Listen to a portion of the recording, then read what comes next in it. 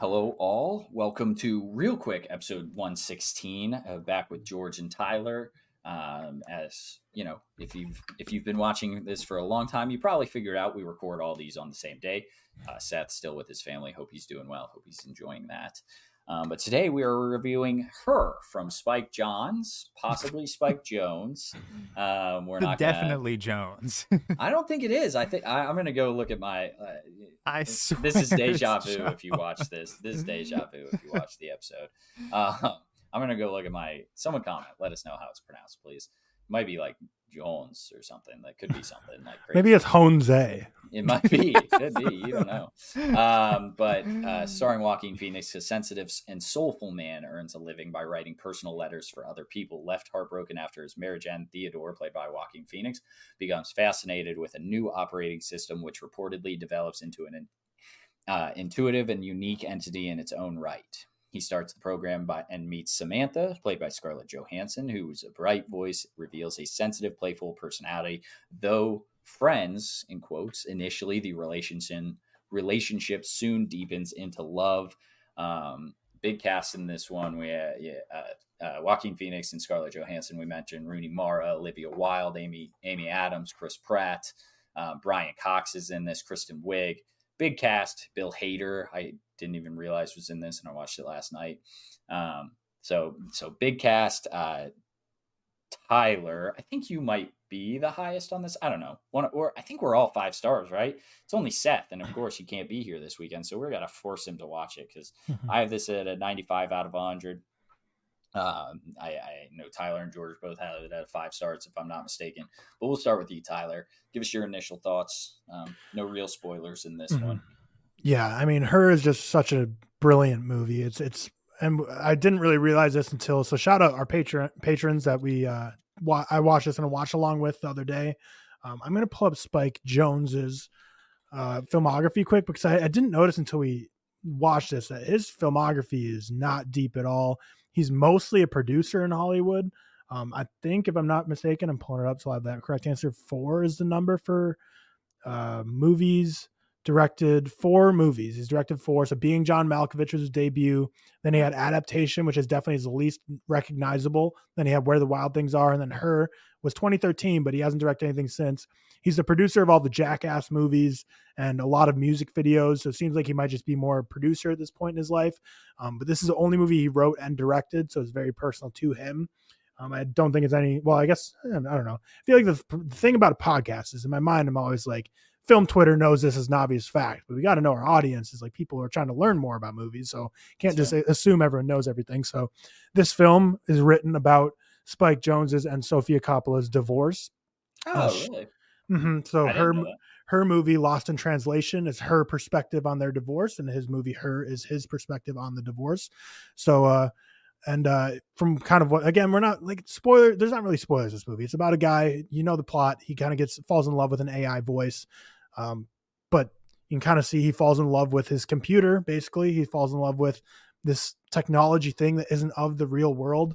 And I think there can be a lot of symbols there because you see it in conversations with, I can't remember if it was either Rooney Mara or Amy Adams, who's like, you're always on your computer just talking to things that aren't like real. I think it could probably be because one of the reasons I looked up after that their marriage kind of fell out that they both are very vocal about is both of them were pursuing their careers. So I think there's a lot of parallels that, you're stuck focusing on something that's not really of the real tangible world. And that ruins kind of your relationships with other people in the real world when you're so focused and your mind isn't there. But I think it's just such a brilliant screenplay that he did. I think, Joaquin Phoenix, we mentioned this on the Real Talk episode this week. I think this might be one of his best performances of all time, if not his best performance of all time. I love him in this. He's borderline unrecognizable, which, I mean, basically he just kind of tinted his hair kind of a lighter color brown and put on a mustache, but he truly just transforms. Whereas like in Napoleon, I'm like, oh, that's Joaquin Phoenix to put on a costume, the supporting cast, like Cam mentioned, this cast is so stacked in this. So, not surprisingly, the acting performances are great throughout. Hoyt Van Hoytema is a cinematographer on this. What's like the big notable movie he just did? Why can't I think of it? Oppenheimer. It was Oppenheimer. Okay, so yeah, he was cinematography Oppenheimer. So you take a grounded romantic drama like this and give the Oppenheimer cinematographer, the eventual Oppenheimer cinematographer is doing cinematography on this. This movie's gorgeous. It's beautiful. The colors, the shots, incredible. And then the score is also heartbreaking and gorgeous. Really, everything about this movie is just basically assembling a bunch of all stars at the top of their craft to develop this movie. And I think it turned out to be one of my favorite movies of all time. Back when I used to do decimals, I gave it a 9.8 out of 10. I liked it even more on this rewatch. So who knows what that means? Is it a 9.9? Is it a 10? Doesn't matter because it's a 5 out of 5 stars. And yeah, that's kind of my quick kind of thoughts before we kind of get into the meat of the movie itself. But loved her. One of my favorite movies of all time, without a doubt. But yeah, and I worked at a AMC when this movie came out.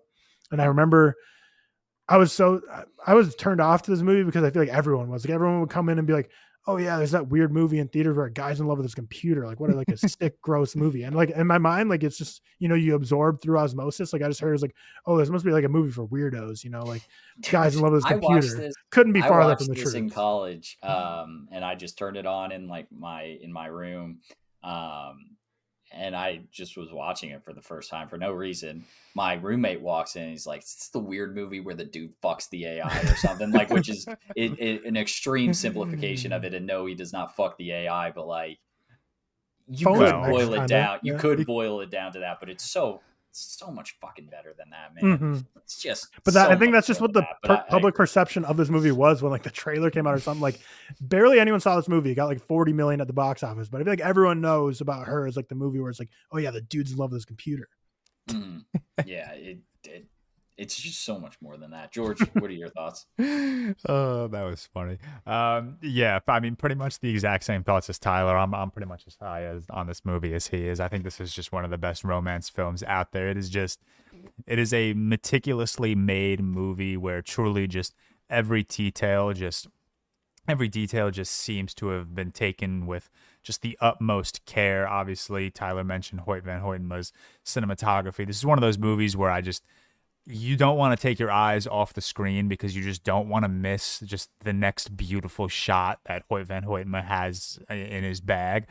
And I just think that aesthetic of this film just adds to the romance because it just makes it such a pleasing film to watch, both just visually on the eyes and as a romance film. I think as a romance film, it is just heartbreaking. Not only from Joaquin Phoenix, but I also think Amy Adams gives a really solid performance, and obviously her character goes through it a little bit. And this was, I believe, the second time they've ever been in a film together. I think The Master was the first. And I would have guessed that this was just the 10th or 11th film they've done together because they worked off of each other so well. And I just think both of their level of devastation is just really solid. If anyone listening wants to fact check me on that, by the way, I don't, maybe they have been in more movies together that I'm just blanking on. But as a romance film, I think this just works really well. And I think that personal touch that this is kind of like an unofficial sequel, like Tyler had mentioned, to Lost in Translation, where it's just kind of like, what am I thinking of? Clint Eastwood, his Letters to Iwo Jima and Letters from Iwo Jima, those two movies that are kind of sequels to each other, but it's two sides of the same story. And I just think that adds a lot of personal touch to this film, which just makes it that much more of a pleasing experience. But pretty much everything Tyler said, I completely agree with. The acting performances are brilliant. I find it funny. I think that this is the movie that Joaquin and Rooney Mara, I guess, fell in love with because their characters are obviously, and again, spoilers, sorry, but their characters are obviously going through a divorce. So I just find it funny that they kind of had to flip off that eventual romance and just play across each other as this, eventually divorced couple who clearly still maybe have feelings for each other. Yeah. But yeah, this is a 5 out of 5 for me. You go, Cam. What's up? No, I thought you were done. I was trying to. Yeah, I'm done. Yeah, 5 out of 5 for me. It's always been a 5 out of 5 for me. Yeah. It's a little lower on my list of the greatest movies ever, but I was looking at that list yesterday, and I think I might bump it up a little bit. Yeah, 5 out of 5, 95 out of 100 for myself. I think this might be one of the best looking movies of all time. I think it looks better than even Oppenheimer. Same guy, like we said, but just like you said, Tyler, it's a simple movie about a guy who is learning. I would say he's learning how to love like properly with an AI rather than like falling in love with an AI. Yeah, even if he can't realize that at the time. I don't know why I thought of this, but it's like the Scooby Doo meme. Where it's like, well, it's a talking dog, you know. It's like you could explain this movie as one of the most heartfelt stories between a man learning how to love, and then you could also explain it. Oh, he fucks an AI, right? You could explain it in both ways. I don't know why I just kind of thought of that, but yeah, this movie just, I don't know. I'm like, I think I would have like probably teared up if I weren't. What did I watch this at, like 7 a.m. or something when I finished it? But basically, if you did not watch it and you're just listening to this, Joaquin Phoenix, like we mentioned in the synopsis, is a guy who writes letters, which is just an odd profession, but in very interesting profession. Yeah, in this AI world, right? Sorry, I was trying to move the camera. In this AI world, he basically writes letters, and I read a couple of things just to kind of catch up with this movie a little bit. It's just like supposed to show like how much the human race just needs like more intimate things, and you can kind of see that in the real world with all these like MCU grand scale movies that are so like you can make them with billions of dollars, but you're not going to get any return on your investment if you don't have like this intimate storyline that people actually care about these characters, and so that was kind of interesting to see. He goes through this life. Basically is going through a divorce with Rooney Mara's character, Catherine, like George mentioned, but also trying to connect with Samantha, played by Scarlett Johansson. Basically, you go through their relationship. He thinks he's like falling in love with her, and it's kind of revealed at the end, like, dude, wild reveal. Wait, what? Maybe I'm not thinking of the same thing, or I am. Like the one where she's talking to 8,000 yeah, other dudes. Yeah. Okay, yes, we Can were you talking imagine? about the exact same. Yeah, no, it's like that. It's like that contrast. You can never like fully like like AI and people don't work, right? Like she's doing the same thing to like 8,000 people, and hopefully teaching them how to be better. And now she's like gotten to this point where she's like learned everything she needs to know, and then just kind of disappears at the end. And then Joaquin Phoenix has gone through this growth, writes a letter to Catherine about all the things that went wrong. I don't think they get back together. Like, not really an ambiguous ending at all. Like, they don't get back together, but he's just gone through this growth and understands why their relationship didn't work. I don't know why, but on memory of this, I thought she had died. That wouldn't make the movie work at all. Like, clearly she didn't. But I like when I went back to it, I was like, oh, I swear I thought she died. Just a great movie. Not really like Easter eggs or teases or anything to bring up. It was interesting. I didn't know that fact about Spike Jonze. I looked it up. I was incorrect, and that's fine. Spike Jonze's relationship and how these two movies I got to watch. What was it you said? Lost in Translation. Lost in Translation. That. Yeah, I'll have to watch that. It'll be interesting to see. They both won best screenplay at the Oscars, so just a powerhouse relationship to have a falling out in a relationship that both sides win an Oscar for telling the story of how they felt the relationship impacted their lives. Very impressive. You think that makes them happy that their relationship fell out? Like, lost my significant other, but I won an Oscar. Sofia Coppola says she's never watched her and refuses to watch it because that's probably fair. Yeah, but she said like it would be too weird seeing Rooney Mara play herself. I think it'd be too weird seeing anyone play herself, but Rooney Mara's a good choice at least to play herself. Yeah. So fantastic choice for sure. Yeah. Do you guys have anything else to say? It's just kind of a general like discussion movie. Like I said, there's not like there are deeper meanings obviously to this movie, but there's nothing to spoil or no Easter eggs to go into. But I think it's just kind of those. You go. Yeah, I was gonna say like just before we kind of wrap up, like the thing I kind of mainly took away from her is just kind of the struggle of a man's like he's learning to love. But I think the thing I pulled from it, which the great thing about film, you can pull various things from it depending on who you are, but kind of the difference between like a relationship with a significant other and a relationship with your work. I think it's interesting that this is the last movie he wrote and directed. Again, he's been very, very active in the film community. It's just writing and directing hasn't necessarily been his strong suit since then. But I think a lot of this movie is just showing their struggle as two people that grew up in the industry. They grew up together, and I'm talking about Spike Jonze and Sofia Coppola, and became obviously both now are acclaimed directors. I mean, Spike Jonze doesn't have a deep filmography, but he's won an Oscar, so I'm going to call him acclaimed. And just how having such an artistic outlet in a career and trying to balance that with like a person you're in a relationship with, it just got to be such a hard thing when both people are in the same exact industry. And Sofia Coppola having that extra element of being Francis Ford Coppola's daughter, that probably just adds a whole ton of different pressure to her. But I just think it's just a fascinating look at kind of a technology and people's relationship with it, and people, and kind of what the modern relationship has become with how people interact with each other and with technology and with their life. But some fun facts, Cam. I don't know if you have the IMDb. I don't have it pulled up. You got it. Okay. There's not like a ton for this one. Not what was the one we just did that had like a ton? Ghost Story, another Rooney Mara movie from so back to back weeks with Rooney Mara. I don't know if we really planned that, but shout out her. Good actress. Yeah, great actress. So another thing that is like a very film Twitter fact that, again, I need to just start realizing that like we're trying to educate people. Again, not everyone is obsessively online as we are, so I'm not going to assume everyone knows everything. But Rooney Mara and Joaquin Phoenix are of course married now, and they, like George said, this is where they met, or in terms of this is where their relationship kind of grew here, as George mentioned. So that very ironic that it's in a movie where, like you said, they're playing a divorced couple, but not only that, it's where Spike Jonze and Sofia Coppola actually got divorced, and now Sofia Coppola is like, I don't want to see Rooney Mara playing myself, knowing that she found true love when she's supposed to be devastated in this movie. One thing, just looking up stuff about Hoyt van Hoytema, who's one of the greatest cinematographers of all time.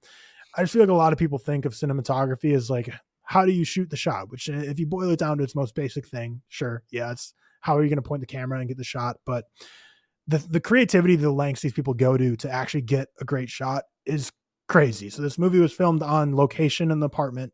So Hoyt van Hoytema, because anyone who's seen this movie knows there's so many gorgeous shots of that apartment, the skyscrapers looking over out of the city, the sunsets, beautiful colors. He got all the windows in that apartment he changed out. So he got someone to come in and change out all the windows to probably have like a better transparency or a different shade than the other apartments to get the better lighting. And there was an apartment building across the street on the 34th floor that he installed large mirrors on the helicopter platform on top, just massive mirrors with the sole purpose of just reflecting the sun in a certain way to give a better color light coming through the windows of that apartment for a better shot. And it's just like, that's just the crazy things that cinematographers will go through to get a great looking shot. Because I feel like Spike Jonze as a director probably says like, I want a sunset shot looking out over this balcony. And then Hoyt van Hoytema runs with that and says like, all right, we need a construction crew to come in, change out all these windows. Across the street, you're going to have to go talk to that building property manager. We're going to have to install massive mirrors on their helicopter platform. Like, just crazy the stuff people have to do to make these movies as beautiful as they are, but it works out.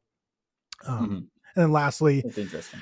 The original cut of this movie is 150 minutes long, and Spike Jonze asked Steven Soderbergh, obviously another very acclaimed person in the movie industry, to edit it down. And Soderbergh came back 24 hours later with a 90-minute cut, but Jones's final cut ended up being 126 minutes. So it's just kind of funny because it's like basically close to the original cut. Good balance. Yeah, but I just feel like he's like, this is too long. I need to cut this down. He's like, all right, 150 minutes. I just cut out an hour of it. And he's like, we're gonna have to put like 40 minutes back in. Sorry, you cooked a little too hard here. Yeah, this is one of my favorite movies. Balance. It's not too long. 150 minutes probably would have been, for an intimate movie like this, where there's just kind of it's a lot of Joaquin Phoenix just kind of walking around yapping. That's really what he's doing. But it is also interesting to see like the kind of two sides of this in because Amy, played by Amy Adams, right, also is going through this kind of same thing, right? She's in love with a different AI or whatever, and then they kind of connect at the end.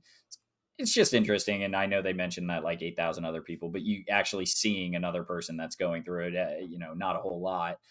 Not as much as Joaquin Phoenix by any means, but it's good. It's a good look onto both sides of the story of multiple people going through, not just him. Mm-hmm. It's just so impressive, the scene you guys were just talking about, the reveal where it's like, she's talking to 2,000 other men or whatever.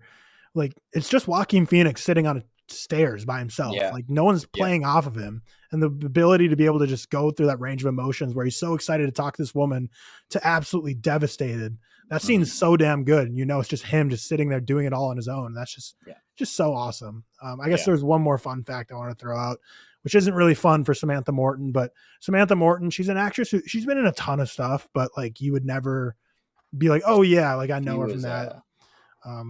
She's in Minority Report. She's in Is she the Synecdoche, New original York. voice of Samantha? Yeah, but I'm trying to see if there's anything that she's in so many movies, but I don't think any of them you'd be like, Yeah. oh yeah, that's her.